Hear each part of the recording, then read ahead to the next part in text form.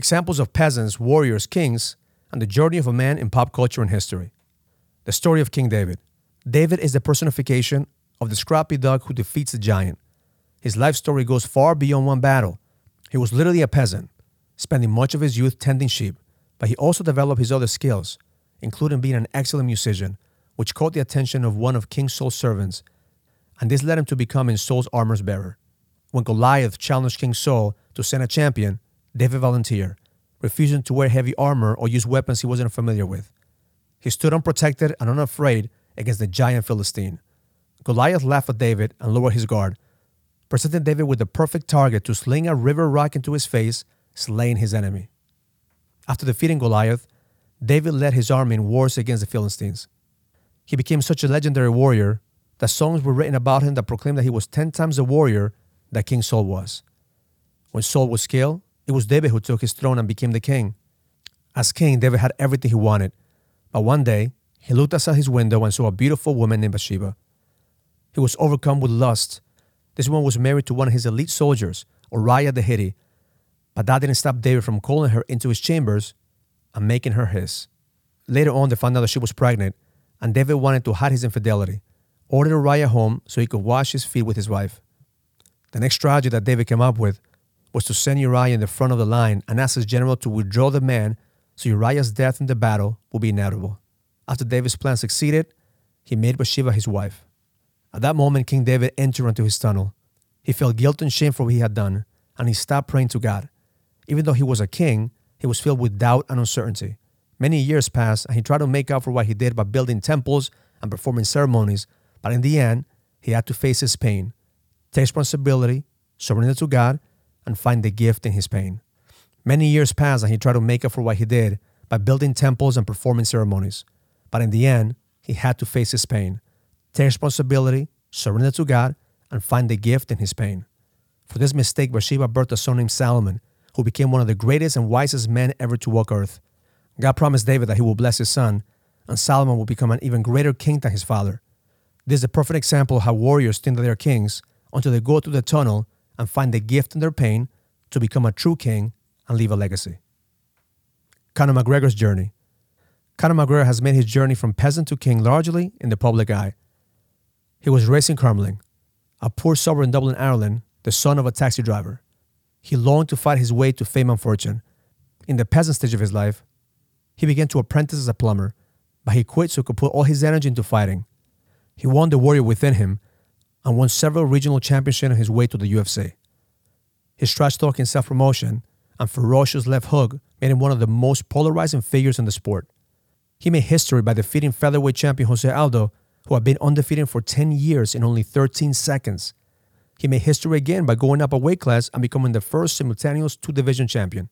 McGregor stepped away from the UFC, but not from fighting.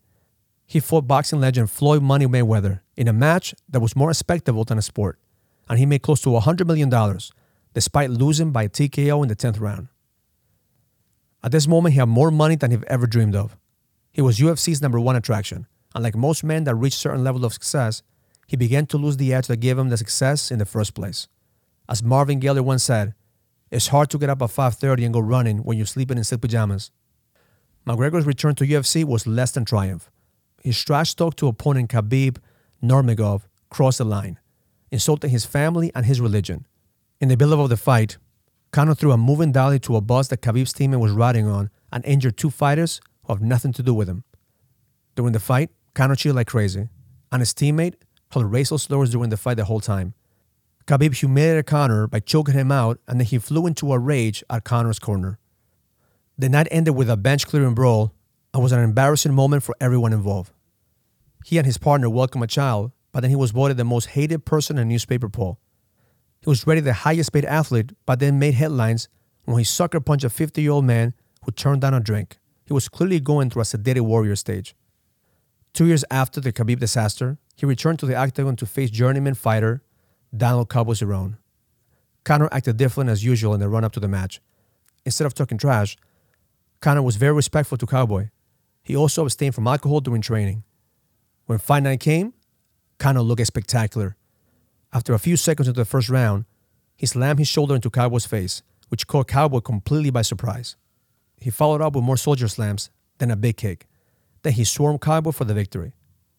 In only 40 seconds, Kano showed that he could fight like a king. Not only that, he was humble in a victory and even shared a friendly hug with Cowboy's grandmother. The first person Kano thanked was Tony Robbins. Tony had pushed Kano to face his pain of losing and use it as fuel to create a different version of himself, one who doesn't need to prove anything, but who knows who he is. But that's what Kano showed up as a king in the fight. Now only time will tell if he could create a legacy outside the fighting or if he goes back through the tunnel as a sedated warrior. Insights from the Rocky movie franchise. In the Rocky films, Rocky Balboa started as a peasant. Although he longs to be a contender, he's content to be in the muscle for a local loan shark for a living. When he gets his chance to fight champion Apollo Creed, he pushes himself to become a warrior. By Rocky III, he is a champion, but he has sedated himself with the trappings of fame and fortune. He loses the title to Clubber Lang and faces his own tunnel. With the help of his wife Adrian and his former rival turned friend Apollo, Rocky is able to face the pain of his self-doubt and learns to turn pain into fuel. He regains the eye of the tiger, the edge, and fights as a king against Clubber Lang and later Ivan Drago. In the spin-off series Creed, Rocky is now the Elder King, passing on his knowledge to Apollo's son Adonis Creed.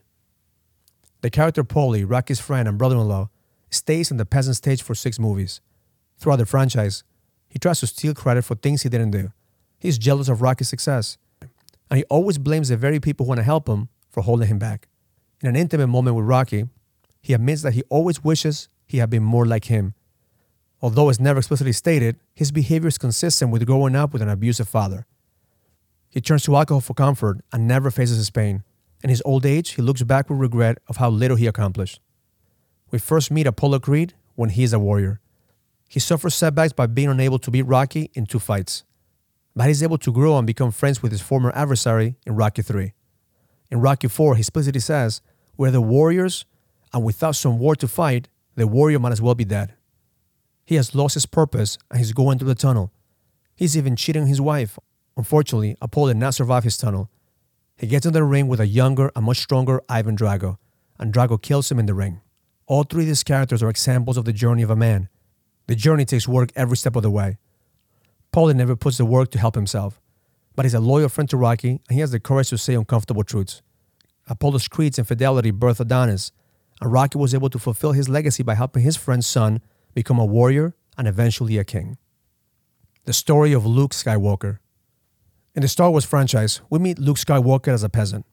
He yearns for adventure and he's constantly looking to the stars and wishing for excitement. Over the course of the original trilogy, he becomes a Jedi warrior and finds his edge by trusting in the Force. He's able to defeat the Emperor and bring freedom to the galaxy and balance the Force. He's known as the Last Jedi. In the new trilogy, starting with The Force Awakens, we find that he has become a sedated warrior. He has secluded himself on a distant planet, hiding from everyone. He is filled with uncertainty and doubt, and he lost his connection with the Force.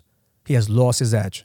When Rey finds him and asks him to train her, he refuses to tell her that he doesn't have it in him to do it anymore. Later on, we find out why. He's living with guilt and regret for trying to kill his nephew, Ben Solo, when he sensed the strength of the dark side in him. All this time, Luke had trained to be the light, and he's afraid of the dark side taking over him.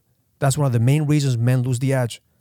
Only when Luke faces his darkness, he's able to help Rey and transcend from a student to a master, bringing balance to the Force once again. Insights from the movies Gladiator and 300.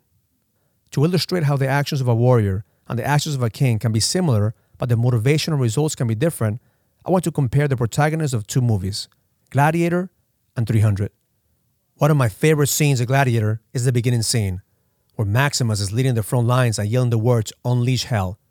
As the battle ends, the Romans are victorious, and everyone is cheering. As he goes back to the camp, he meets with the Emperor Marcus Aurelius, who is now getting old. He looks at Maximus as a proud general and asks Maximus, "What do you want?" Maximus replies, "There are no other battles to fight. We have won the war. Rome is the biggest empire the world has ever seen. I would like to go home and take care of my farm, my wife, and my son." The Emperor chuckles. Maximus the farmer. That will be a sight to see. But I have one last favor to ask you. I want you to lead Rome. I want you to take power so you can peacefully transition into the Senate. You must become the next emperor to do so. Maximus hesitates. He's not a man who's looking for power, but that's why the emperor said it must be him. He gives him until sunrise to give him the answer. The next morning, the emperor was dead. His son Commodus killed him when he told him the plans he had for Maximus. So he sent his soldiers to kill Maximus, burn his house down, and kill his family. Maximus manages to escape, but it's also too late to save his family. At that moment, he's filled with rage, and all he wants to do is kill the man who killed his wife and son. He becomes a gladiator, and his whole purpose of life is to seek revenge. Everyone cheers for him in the arena, but he's filled with hatred and rage. He knows deep inside that his hesitation, not having the courage to lead as an emperor when it was asked of him, cost him everything. And he died as a true warrior, only seeking to win the battle to fill the void that he had inside. He died the death of a warrior in the arena, but didn't leave a legacy.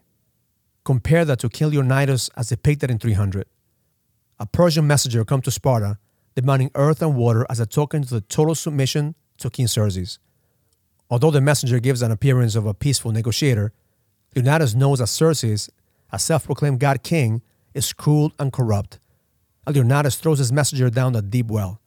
Killing a messenger is a grave crime, but he did it anyway to send a clear message to Xerxes. The Spartans are the wrong ones with whom to fuck with. His fate sealed, but lacking public support to prepare for war, Leonidas launches a spectacular display of Spartan military might. He leads 300 elite soldiers to Thermopylae to meet an army so vast that the rear guard is still in Persia when the front lines reach the battlefield. Thermopylae is a series of narrow passes. It's the perfect spot to neutralize a large Persian army. But eventually, Xerxes' spies learn of a secret path that will allow them to surround the Spartans. King Leonidas, realizing that the battle was lost, sends his allies and a few of his remaining soldiers home to tell the story. Leonidas, a great king, has sound tactical judgment and political savvy.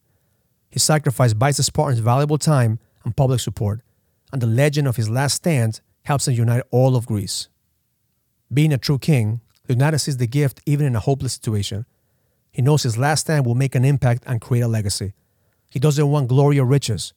He only wants his story to be known. He loves Sparta more than he values his own life, but he also squeezes everything he can out of his sacrifice.